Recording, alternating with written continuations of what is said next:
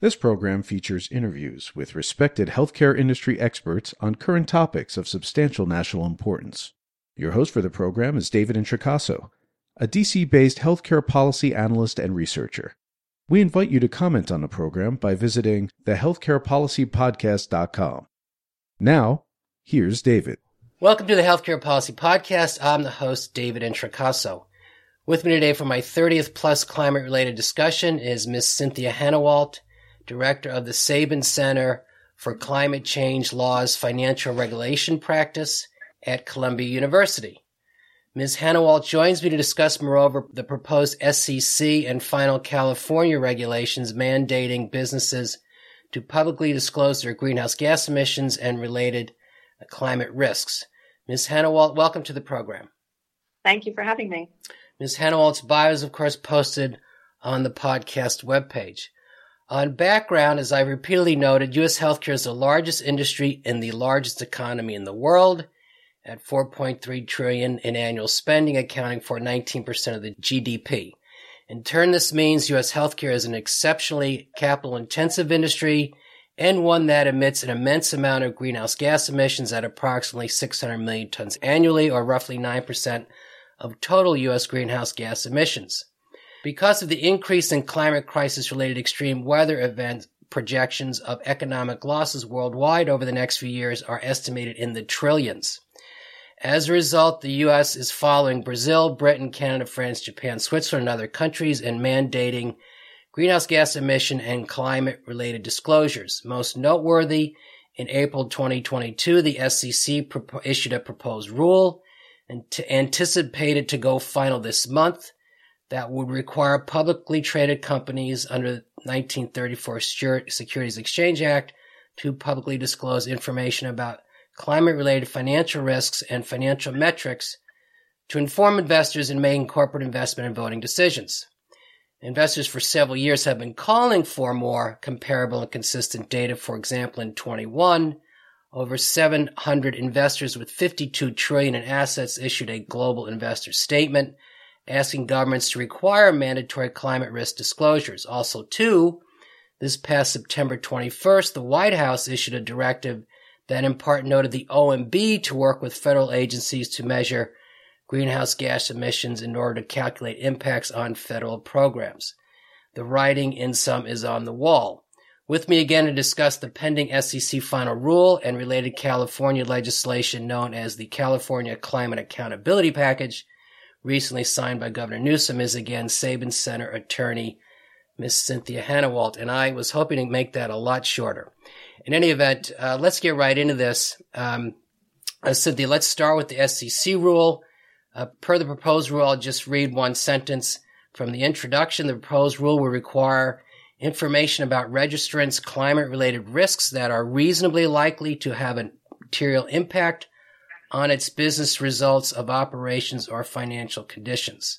So that's a one-sentence summary of the proposed. But my question again is, could you just give us an overview, and I'll have some follow-up questions about what's proposed in the SEC rule. Sure, I'd be happy to. So as you mentioned, in early 2022, the SEC proposed a major rule on climate disclosure. It's called the Enhancement and Standardization of Climate-Related Disclosures. At the time it was proposed, it was in the vanguard. The SEC wasn't the first regulator to propose corporate disclosures on climate risk, but it was seen as a major leading step by the primary securities regulator of the largest national economy and second largest carbon emitter in the world. But since then, we've been waiting for this rule, and a number of other jurisdictions have moved on ahead.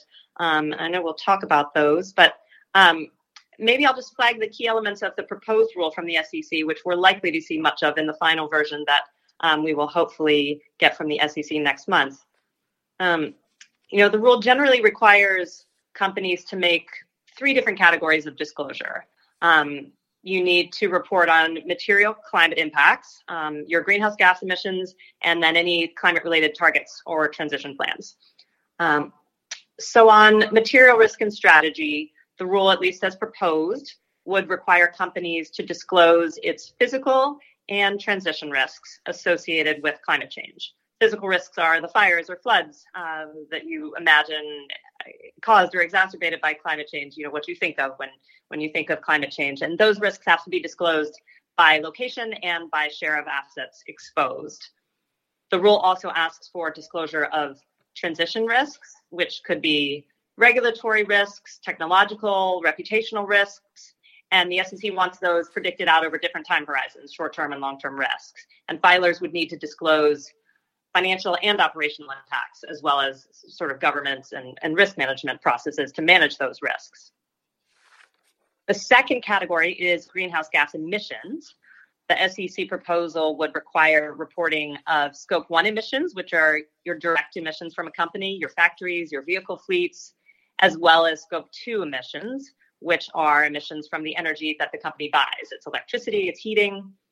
The rule also wants Scope 3 disclosures if they are material or if the filer has set a target. And Scope 3 are the upstream and downstream emissions along the company's entire value chain.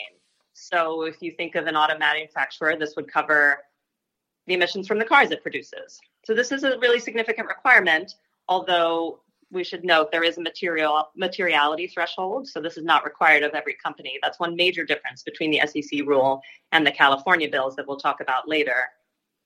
The last category of disclosures required are targets and transition plans.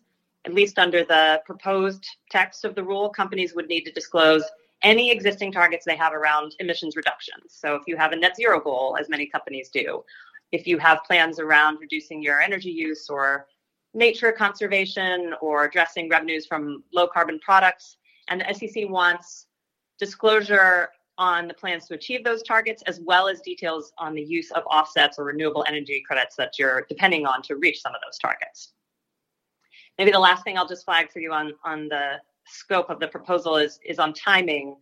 Large filers would have to disclose most of this information as of fiscal year 2023. So that's filing year 2024. That was in the proposal. You can imagine this will get pushed back. But there's a possibility that these requirements will come into effect sooner than the California disclosures.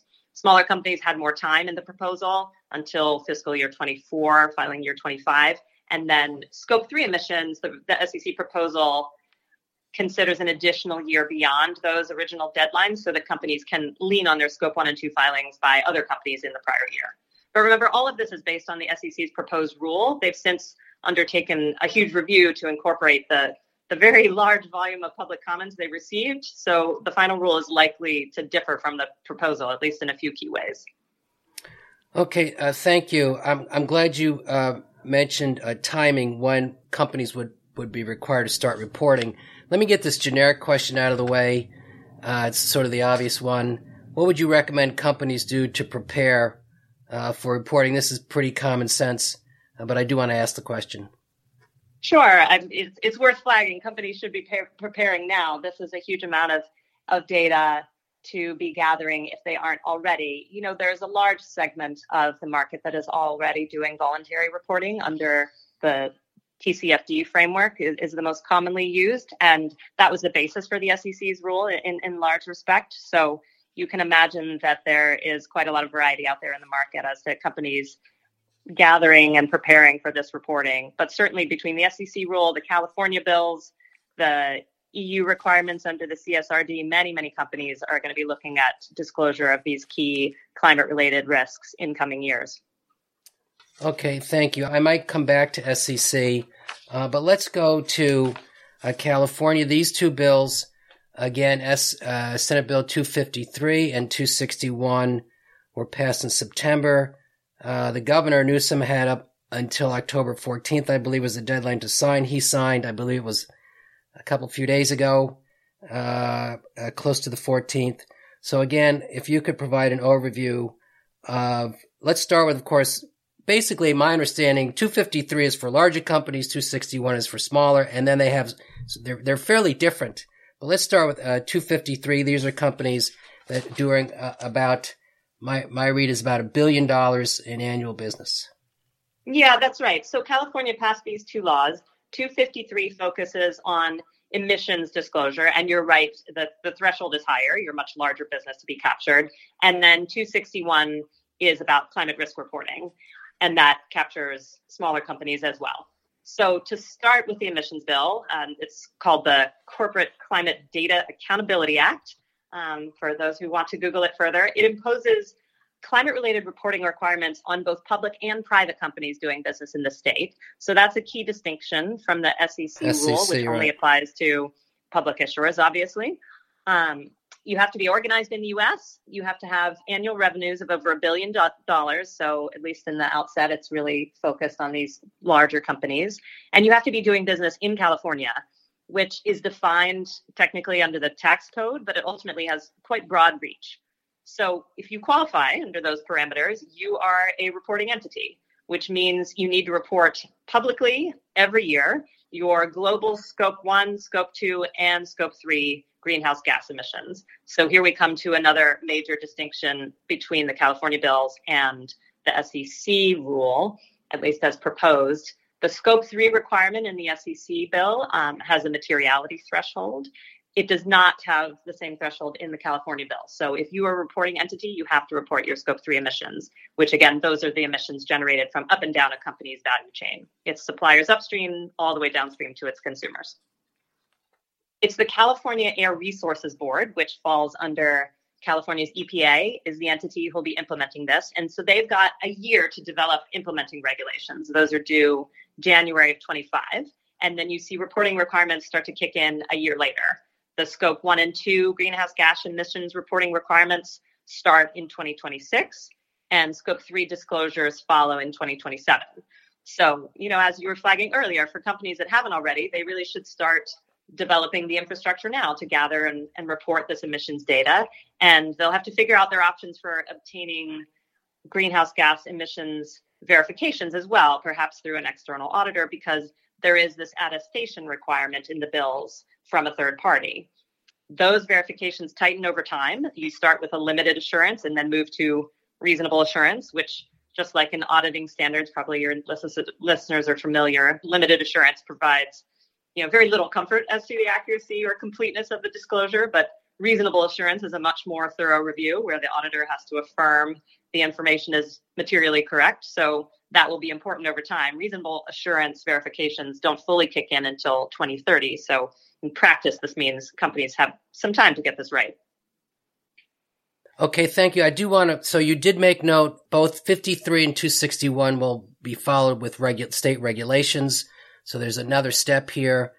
So that's true, David, actually, for 253. For 261, the reporting bill, there's not as much implementation required in CARB. So those requirements kick in more immediately. The reports are due January 26th. So maybe it'd be useful to just talk through what's required in that bill. Yeah, let me just say, let's get to 261, but per your last point, right, this is an important point. This is the independent third-party assurance. I did want to go back to, on 253, the bill does not define, quote-unquote, doing business in California, and I've read a fair amount about that. So could you say a bit more about how that will be implemented? Yeah, it is not defined in this bill. It is defined in California tax code. Right. It is difficult to parse completely now, but so it's certainly something that folks will want to work with their compliance teams on. But it fundamentally is a very loose standard. If you have transactions of a certain very low dollar thresholds, depending on your footprint, you are likely covered.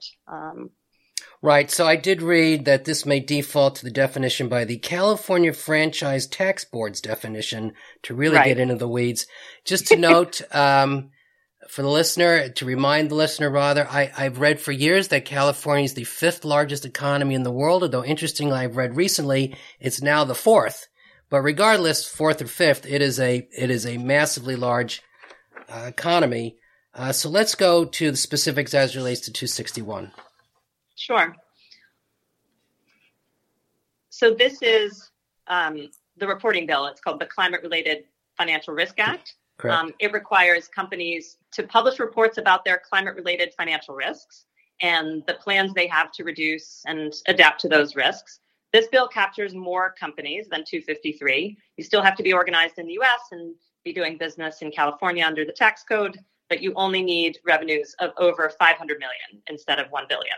So estimates are that this will impact over 10,000 companies compared to around the 5,300 or so that are estimated to be captured by 253. And in the report, if you're a covered entity, you have to draft this report every 2 years. You publish it on your own website. CARB is not directly involved, and there aren't implementing regulations necessary. You just publish your report. And in it, you need to detail your climate-related financial risk, which is defined to mean a material risk of harm to the company's financial outcomes related to physical and transition risks of climate change. First reports are due January 1st of 2026. And companies typically will follow the TCFD that we talked about, the Task Force on Climate-Related Financial Disclosures reporting framework, which is largely focused on governance, on strategy, on risk management, and then again on metrics and targets.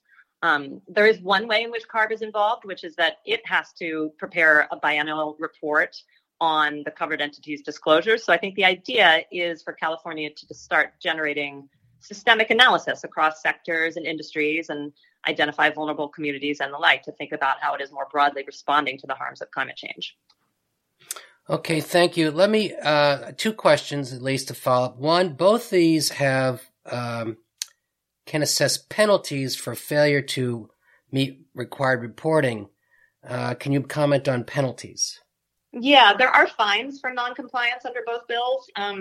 Though honestly, my read is that they are not overwhelming and they are something that was watered down a bit in the negotiations as these bills got finalized. I think the real pressure will come from public demand for this information and from sort of competitor behavior as you expect and watch sort of markets respond to this information. Okay, so right, the numbers I saw for 51 at $1 billion is upwards of $500,000, and then for 61 penalties are up to 50,000. What? And this is sort of another obvious question. Obviously, this is going to have a ripple effect, meaning even if you're doing business in California and you escape the requirements of 53 and 61. This is going to have effects on all businesses in California, correct? Well, I think that's right. Even if you are not technically captured as a reporting or a covered company, you may still find yourselves affected when your business partners are captured, as they are looking to the links in their value chain for more detailed sustainability information, particularly with respect to Scope 3. So even if you're not an in-scope company, I think it still makes sense to be familiar with these standards and start generating your own data. Right. Thank you. You nailed it. This is if you're a supplier of a business, and you're the company with whom you contract, they have to report, they're accounting for your carbon. So you're under pressure to, know what that amounts to and work to, reduce, your manufacturing emissions. So that's exactly right. Right. So very good overviews. And again, California is just so listeners are crystal, California is the first state, first to implement this kind of mandatory climate disclosure, reporting in the U.S. And as they say, typically, California is the bellwether state, which is frequently noted. Let's go to, now there's a whole other, on the other thing, let me ask before I move on, and this begs the European reporting requirements, but what's the relative, there's speculation, say you're doing business in California and the SEC rule goes final, what's the interrelationship between these reporting? Some of these reporting requirements satisfy other reporting requirements, correct? Yes, that's certainly right. And there is an expectation in the California bills that the federal government may well act on these. You know, there was obviously the proposal for the SEC's climate disclosure rule already announced before these bills were passed. So that goes a little bit to potential litigation challenges to the California bills. This is a question of preemption, whether a state is sort of frustrating the purpose or conflicting with a federal rule. But, you know, given the drafting of 253, that seems very unlikely. There are specific provisions in that bill that anticipate these federal efforts, and CARB is actually required to allow companies to submit reports that have been prepared to meet other reporting requirements, including any reports required by the federal government. So as long as those reports meet SB 253's requirements as well, that'll be deemed equivalent. Right. Relative to the California law, despite the governor signing, these bills were heavily lobbied, Chamber of Commerce, oil and gas companies, of course, but evidently even the state finance department was not supportive on this legislation. No, you're right. There was a huge amount of opposition. Dozens of trade associations, too, were active and spent a lot of money opposing these bills. And there were compromises, for sure, to get them passed. Mm-hmm. But, ultimately, dozens of large tech companies went to Sacramento and testified how they're doing emissions measurements, and they're supportive that this is feasible and valuable. There's a lot of business that supported the bills, and they ultimately both passed with overwhelming support in the Senate and the Assembly. When Governor Newsom signed them, he did express some concern about both bills. One was around implementation deadlines, and he asked for the actual timelines to be reviewed. And the second was around making sure that CARB was closely monitoring the overall financial impact of the bills. So I think the idea is that there will be an amendment, so-called cleanup bills coming. And the question is whether it'll be a more traditional cleanup bill that deals with filing fees and other minor issues like that, or does someone out there think that Scope 3 reporting is a cleanup issue?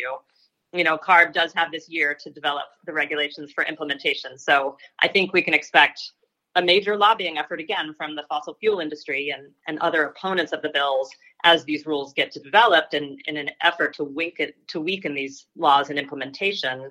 So, advocates and investors and businesses who all really want these bills to succeed will have to weigh in again in a big way to make sure the laws still have teeth as they get implemented. Right. Per your mention of tech giants, Apple, Google, Salesforce, Microsoft, Adobe, various banks and others supported. So there is that. Let's go to, we have time certainly. So we go to now Europe.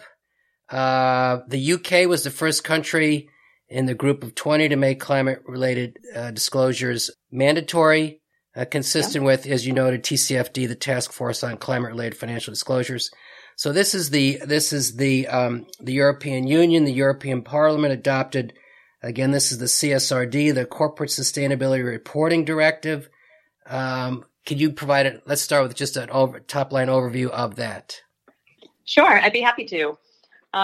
So the European Parliament adopted the CSRD late last year. It became effective just in January. This replaces the NFRD, the Non-Financial Reporting Directive in Europe. And in so doing, it substantially expands the scope of covered companies subject to reporting requirements and requires quite a bit more detail across a huge range of sustainability topics, not just climate. Right. It includes climate, it includes nature, governance, working conditions, diversity, sort of a lot of topics that we think of in the debate around ESG in the U.S. Right. I'll just say water, marine resources, biodiversity, as you suggest. It's pretty substantive. So I sorry to interrupt. No, please. It's being phased in over 5 years, so there are different standards for those different categories of sustainability over time. We got the first phase of the European Sustainability Reporting Standards, which are sort of the implementing rules, the ESRS, this summer. They do backslide a bit on climate reporting compared to the earlier proposals. Timelines have been delayed for smaller businesses. There is now a materiality threshold for many disclosures, including Scope 3, but there's still just a significant number of requirements, over 1,000 data points. So if you want to think specifically about the environmental pillar with respect to climate change, those disclosure requirements are generally focused on a company's policies around climate change mitigation and adaptation, and their emissions disclosures, as we've been talking about, as well as the company's energy consumption, internal carbon pricing, and general sort of greenhouse gas removal policies. Many of these climate-related disclosures, though, are subject to a materiality determination. So if a company concludes that climate change is not a material topic for its business for some reason, it has to provide a very detailed explanation of that conclusion. So I think in practice that is very unlikely.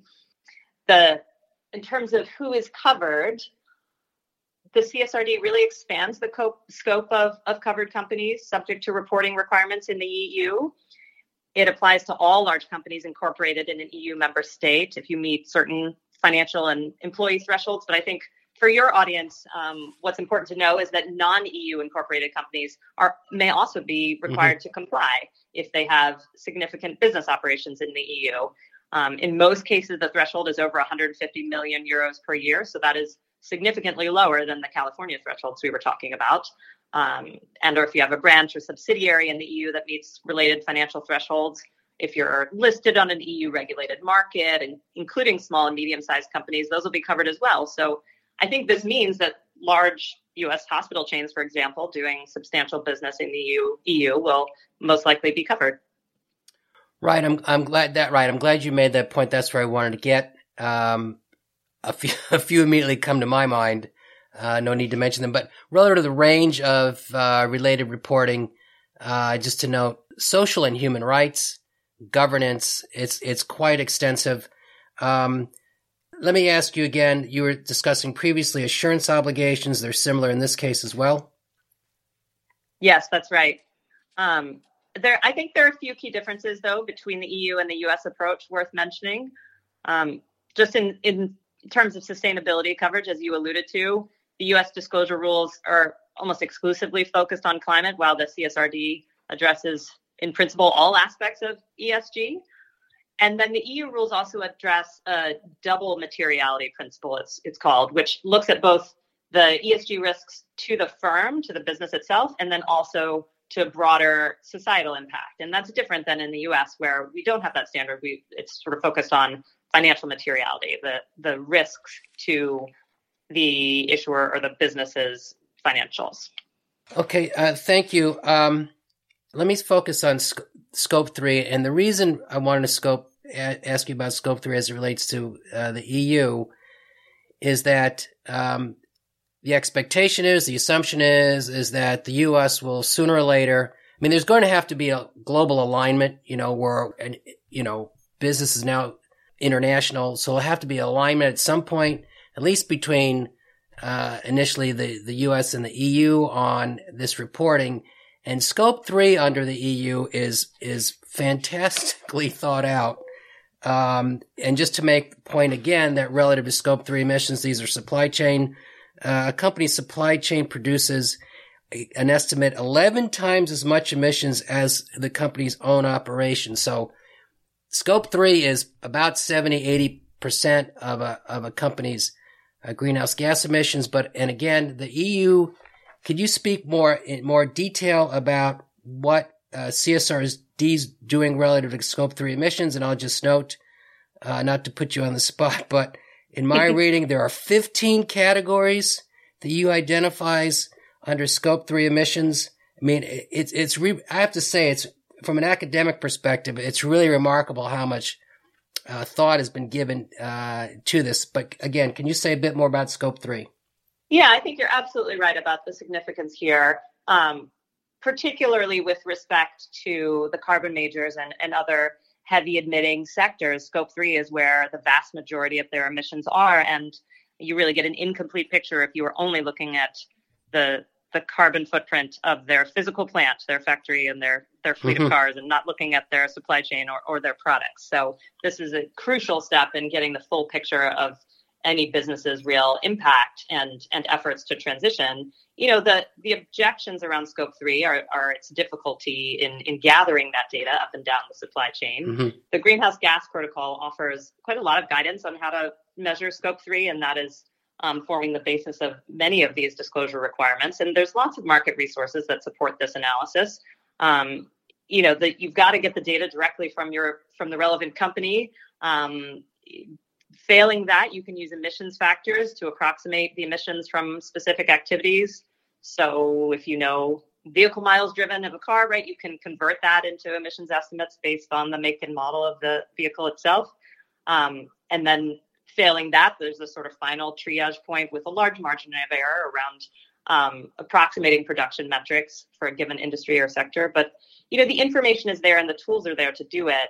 So I don't think ultimately the pushback is going to succeed. In addition to the CSRD Scope 3 requirements that you mentioned, and in addition to the California Scope 3 requirement, there is also the ISSB, which published its first two sets of standards this year. That's the International Sustainability Standards Board, which was launched at COP26 in Glasgow 2 years ago. And they have another set of climate disclosure requirements that cover many of the topics we've been discussing, but it does require Scope 3 emissions, including details about your calculation methodology and your inputs and assumptions.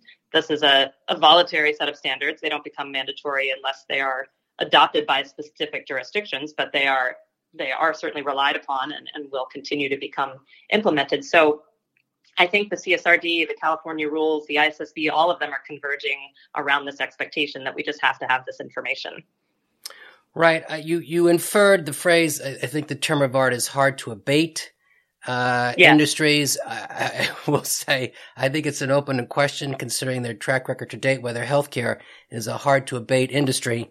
But I'm glad that you said the quote unquote, the information is there, because you may know that under the Secretary of HHS, Xavier Becerra's climate pledge, those who have pledged to meet the terms, meaning healthcare organizations that have signed on to the pledge, by the end of next year, 24, they've agreed to inventory their Scope 3 emissions. So I'm glad you mentioned all the tools, ISSB and others, that are out there to help them do that. And was my devious reason for asking that question.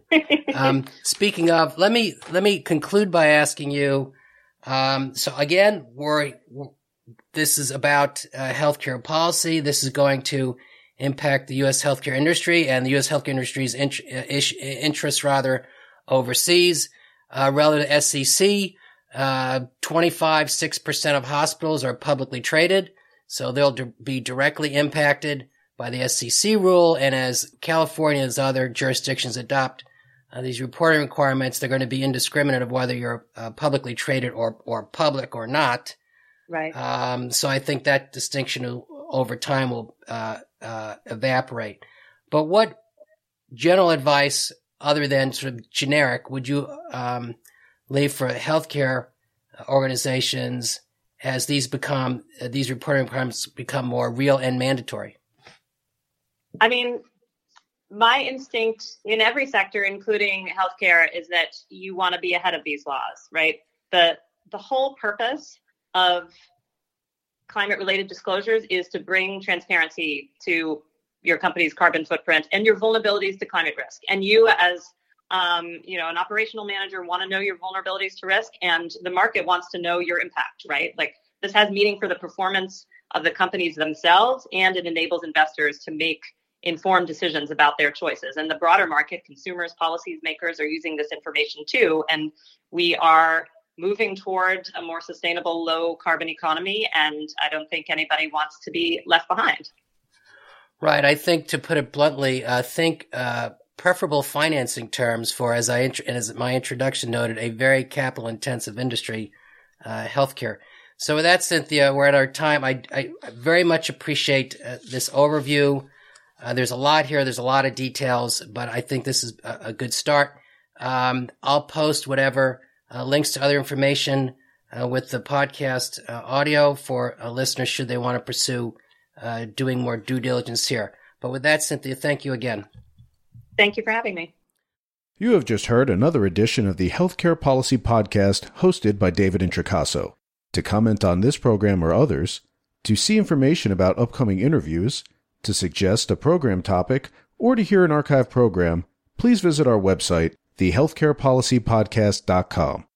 Thank you for listening, and please listen again soon.